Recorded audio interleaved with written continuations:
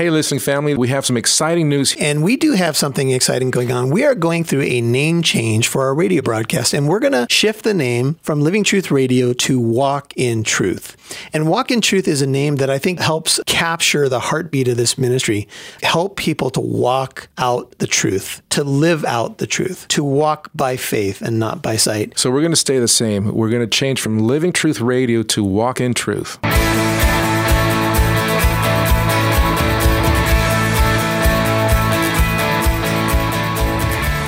Welcome to Living Truth Radio, a ministry of Living Truth Christian Fellowship with Pastor Michael Lands.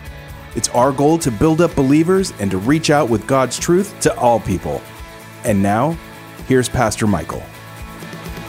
You see, this has always been the case for sinful humanity. You could say sinful Israel who fell in the desert and still was in a fallen condition, but for all of mankind to realize our condition before the Holy One. It's captured in Isaiah 64. If you turn there, Isaiah chapter 64. While you turn there, I'm going to read to you from Psalm 24, but turn to Isaiah 64. We'll start in verse 1, but here's Psalm 24, 3 and 4. It says, "Who may ascend into the hill of the Lord? Who may stand in his holy place? He who has clean hands and a pure heart, who has not lifted up his soul to falsehood and has not sworn deceitfully." The only way you can have clean hands and a pure heart is to have that heart cleansed by Jesus Christ. Look at Isaiah 64, the culmination of so much in the book of Isaiah, Israel's problems, God saying there's hope, and here's Isaiah 64, 1 says, "Oh, that thou would rend the heavens and come down, that the mountains might quake at thy presence. As fire kindles the brushwood, as fire causes water to boil, to make thy name known to thine adversaries, that the nations may tremble at thy presence." Isaiah 64, 3. "When thou did awesome things which we did not expect, thou didst come down, and the mountains quaked at thy presence. For from old they have not heard, nor perceived by ear, neither has the eye seen a God besides thee, who acts in behalf of the one who waits for him. Thou dost meet him who rejoices in doing righteousness, who remembers thee in thy ways. Behold, thou was angry, for we sinned. We continued in them a long time, and shall we be saved? For all of us have become like one who is" what? "Unclean. All our righteous deeds are like a filthy garment. All of us wither like a leaf, and our iniquities like the wind take us away. And there is no one who calls on thy name, who arouses himself to take hold of thee." Think of the leper.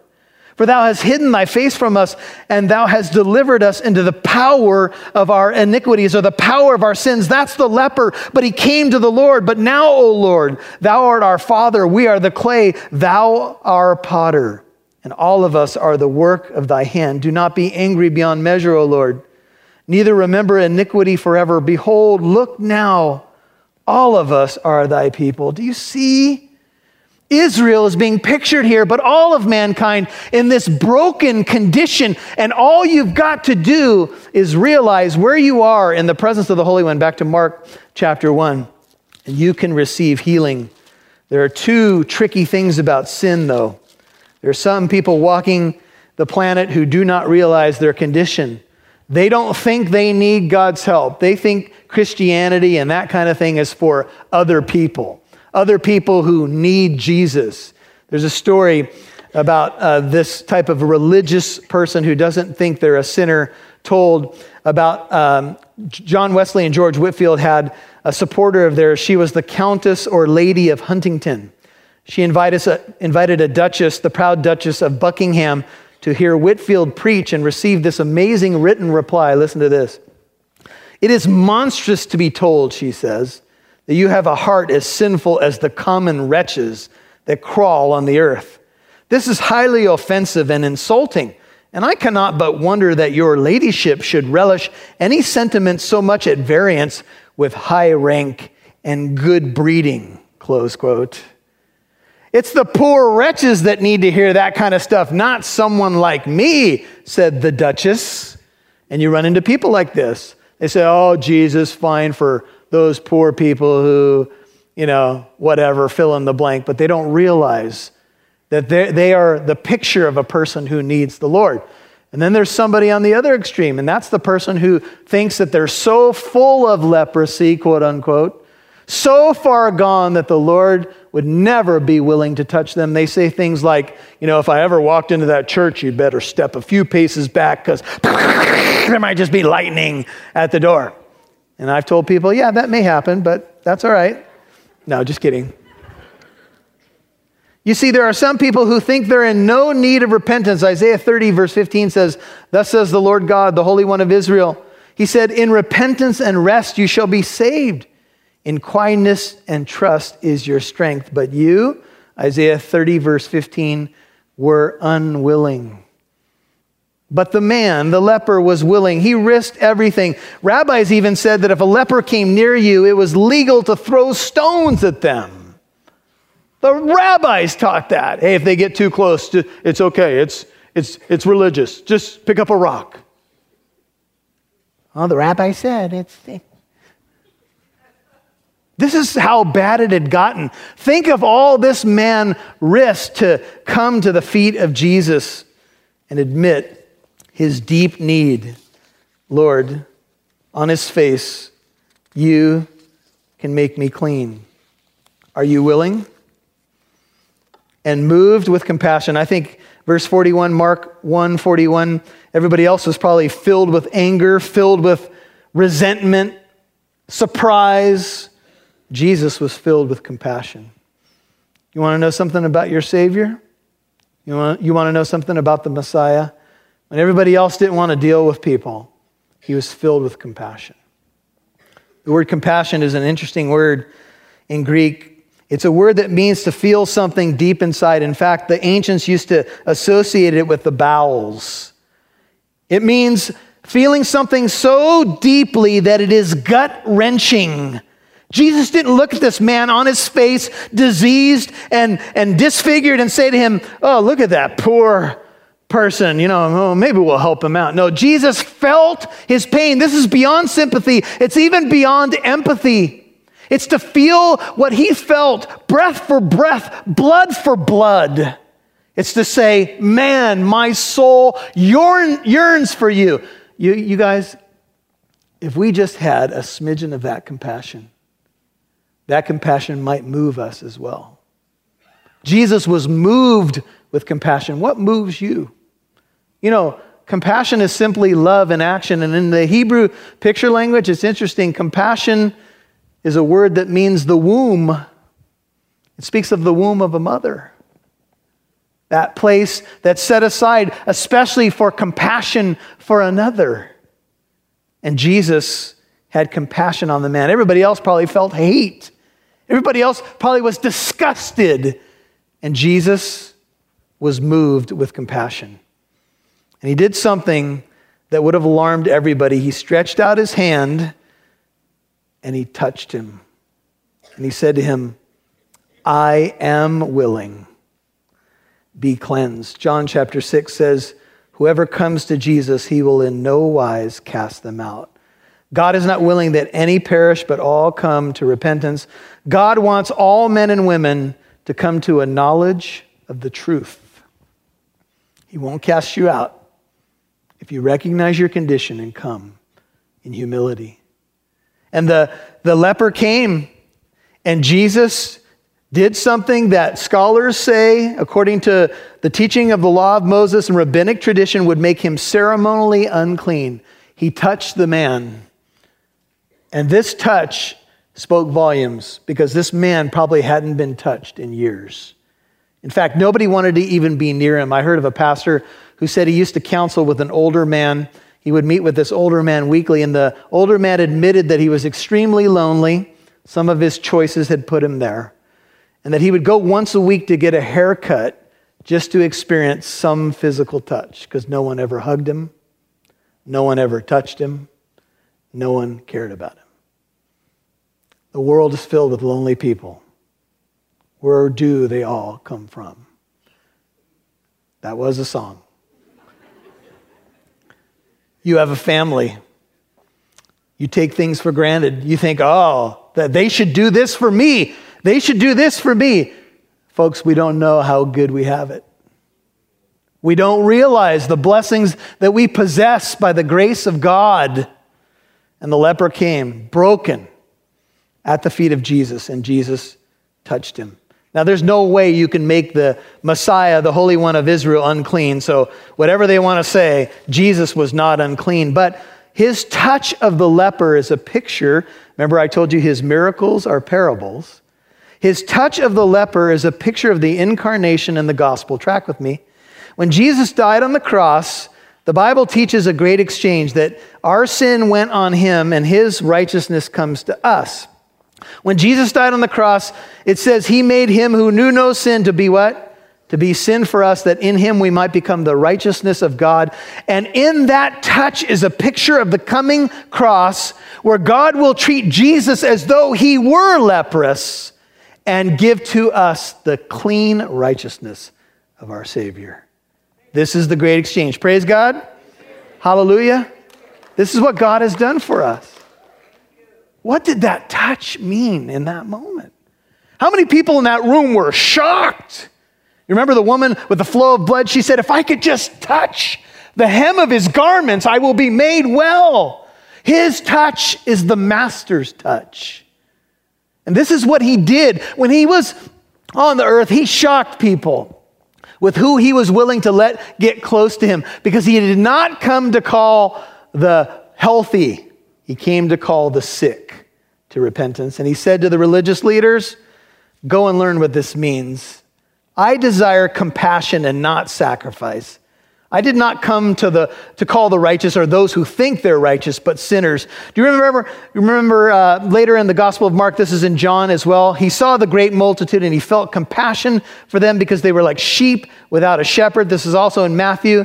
He looked at the multitudes and he saw them downcast and overcome by life, and he saw them like sheep without a shepherd, and he felt compassion on them.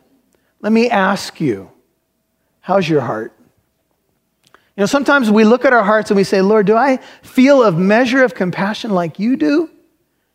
God forbid that my heart would become leprous, that my heart would become indifferent and cold to humans around me. This is the ministry, you guys. And getting in the trenches with other human beings is not always easy. And sometimes we get overwhelmed. We get wronged by people, and sometimes we close our hearts. But Jesus didn't do that. It's Mike Massaro, and you're listening to Living Truth Radio with Pastor Michael Lance. And we'll get back to the teaching in about 30 seconds. But I want to tell you about a special offer that we have available. It's Pastor Michael's book, Suit Up, Putting on the Full Armor of God.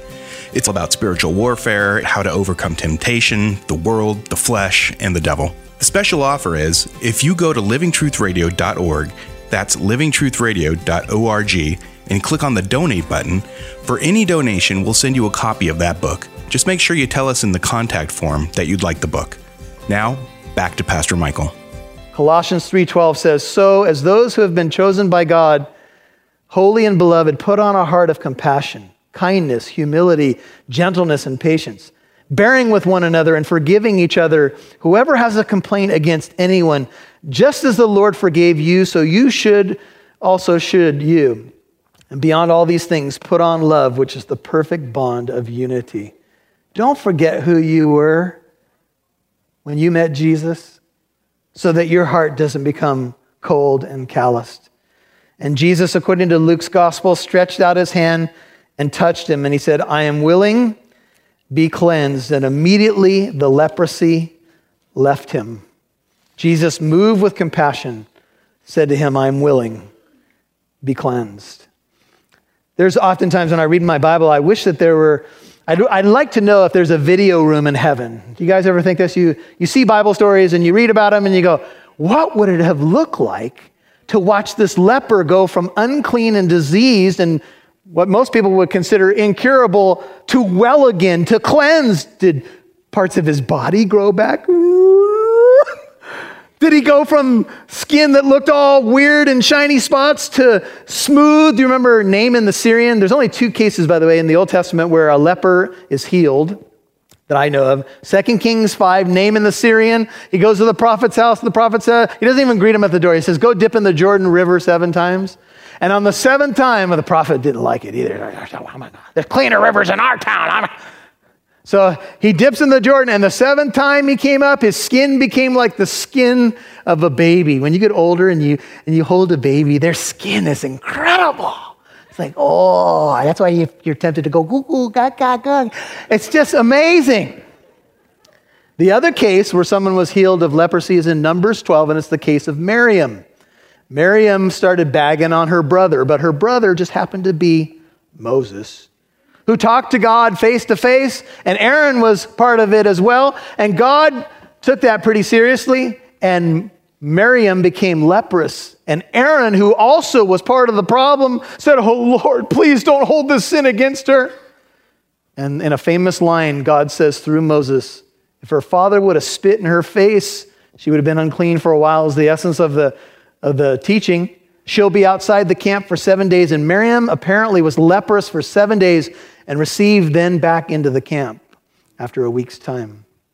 The grace of God had extended his hand, but there's a lesson even in that. And Jesus now heals the man, and the transformation must have blown anybody away who was still there. You know, it's kind of like when you leave a ball game early and then you find out your team scored 2 touchdowns in the last 2 minutes to win. And you're like, oh no! Paid $475 per ticket. And then you're like, well, we hear it on the radio, but they lost. And then your team comes back to win. Can you imagine leaving that day and somebody told you, oh, you won't believe what happened here? What? Oh, the leper man, something happened. He's transformed in front of us, healed by the power of Almighty God. Immediately, 42, Mark 1, the leprosy left him and he was cleansed. Immediate healing.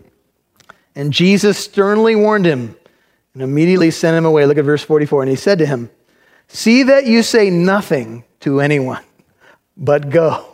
Now, wait a minute. How do you do that? How could you be a leper for the last several years of your life, diseased? Your whole life is defined by the leprosy. You get cleansed, and then the Lord says, oh, there's one caveat here. It's in the small print of the contract. Don't tell anyone. What? So you're walking home, and somebody says, aren't you the... And can't tell you. Sorry. Mum's the word. But you're the guy that... Oh, sorry. Maybe in this exhortation by Jesus is a bit of irony. This is my take on it. Go with me. How could he not tell people? How could he not go onto the highways and byways and say, the man who was unclean, clean, clean? How could you not say something? Maybe that's part of what's implied here. He was so used to being the soiled one and the dirtied one, and now he was a living missionary. How is it that we, the church, who have been saved from spiritual leprosy, have such a difficult time telling people about the one who healed us? I don't know if you should talk about that. I don't know. People get offended by that. Do we really believe that a spiritual transformation has happened to us to such an extent that we were dead and we're alive again? We were unclean and we're clean again. I ask you, when's the last time your heart was moved with compassion? That just your transformation story alone motivated you to say something? Well, this is the story, and the man is told, show yourself to the priest. Offer for your cleansing what Moses commanded for a testimony to them. You see, the man was a missionary not only on the highways and byways, but he would be a testimony to the priest, because in Leviticus 14, write this down for your notes, verses 1 through 32, is an involved process for a person who gets healed of leprosy. And it was very rare, but it was there in Leviticus 14. And here's what would happen. First of all, the man would have to trek down from the northern part of Israel down to Jerusalem to go into the area of the temple. In biblical times, the rare deliverances from leprosy were certified by an elaborate and uniquely joyful ceremony that extended over 8 full days in fulfillment of the directives of Leviticus 14. It began when a priest met the would-be celebrant outside the camp and verified that he had actually was healed. Then still outside the camp, 2 birds were presented along with some cedar wood, scarlet yarn, and hyssop. One of the birds was killed in a clay pot so that none of its blood was lost. This was done above fresh water, symbolic of cleansing. Next, the live bird, along with the wood, yarn, and hyssop, was dipped in the blood. The blood was sprinkled upon the leper 7 times. Think of Naaman in the Jordan River. He was pronounced clean. The initial ceremony concluded with the bird, the live bird, being released in the open fields where it flew away, symbolizing newfound freedom. As a result of the blood-sprinkled person could once again join the community because he was excluded from the community. This foreshadowed the effect of Christ's blood, which reconciles man to God and makes it possible for the sinner to join the household of faith. After the bird's release, the cleansed man washed his clothing, shaved his hair from his body, bathed, and entered the camp where he, his family, and friends rejoiced for 7 days. On the 7th day, his head, eyebrows, and beard were shaved, and he again bathed, so that like a newborn, he was ready to enter into a new phase of existence. Remember I told you that compassion points to the womb? The leper being cleansed is like a newborn. Think of Naaman the Syrian, his skin like baby skin, and he re-enters the community. He's been outside the camp, but now washed by the blood, if you will, cleansed by the healer, the master. He has newfound freedom. He's clean again. He enters into the community of faith. Are you with me? This is the picture. Do you see the spiritual picture emerging? It means someone who was lost and outside the family of faith is now found again. They're born again to a living hope. On the 8th day, the former leper offered 3 unblemished lambs as a guilt offering, a sin offering, and a burnt offering. The guilt offering was not an atoning sacrifice, but a restitution for the offerings and sacrifices he was unable to make while he was a leper. And then he would go and he would be reunited with family. Can you imagine the joy of the healed man and his family as this communal celebration accompanied the great 8th day? And the number 8 in the Bible, we know, is the number of what? New beginnings. That's the celebration. That's this man. Going into the temple is a testimony to the priests and to all who would listen. Jesus often addressed the people of Israel, and he would address their will. He would say to them, "You were unwilling to come." That's found in a wedding feast story in Matthew 22. Jesus looks over Jerusalem and says, "How often I wanted to gather your children together the way a hen gathers her chicks under her wings, yet you were unwilling." In John 5:39 and 40, Jesus says, "You search the scriptures because in them you think you have life, yet these are they that testify to me, yet you are unwilling to come to me that you may have life." John 5:39 and 40. And then Jesus says in John 7:17, "If any man is willing to do his will, he shall know of the teaching, whether it is of God or whether I speak from myself." About the year 1830, a man named George Wilson killed a government employee who caught him in the act of robbing the mails. He was tried and sentenced to be hanged. However, President Andrew Jackson sent him a pardon. But Wilson did a strange thing. He refused to accept the pardon, and no one knew what to do. So the case went to the Supreme Court. Chief Justice Marshall, perhaps one of the greatest justices ever, wrote the court's opinion to this strange situation. Pardoned by the president, a man would not accept it. Here's the court's opinion. He said, "A pardon is a slip of paper, the value of which is determined by the acceptance of the person to be pardoned. If it is refused, it is no pardon. George Wilson must be hanged." And so he was. You see, an invitation to come to the Master and experience his touch is just that. The question is, are you willing? If you are willing, he will certainly extend his hand to you.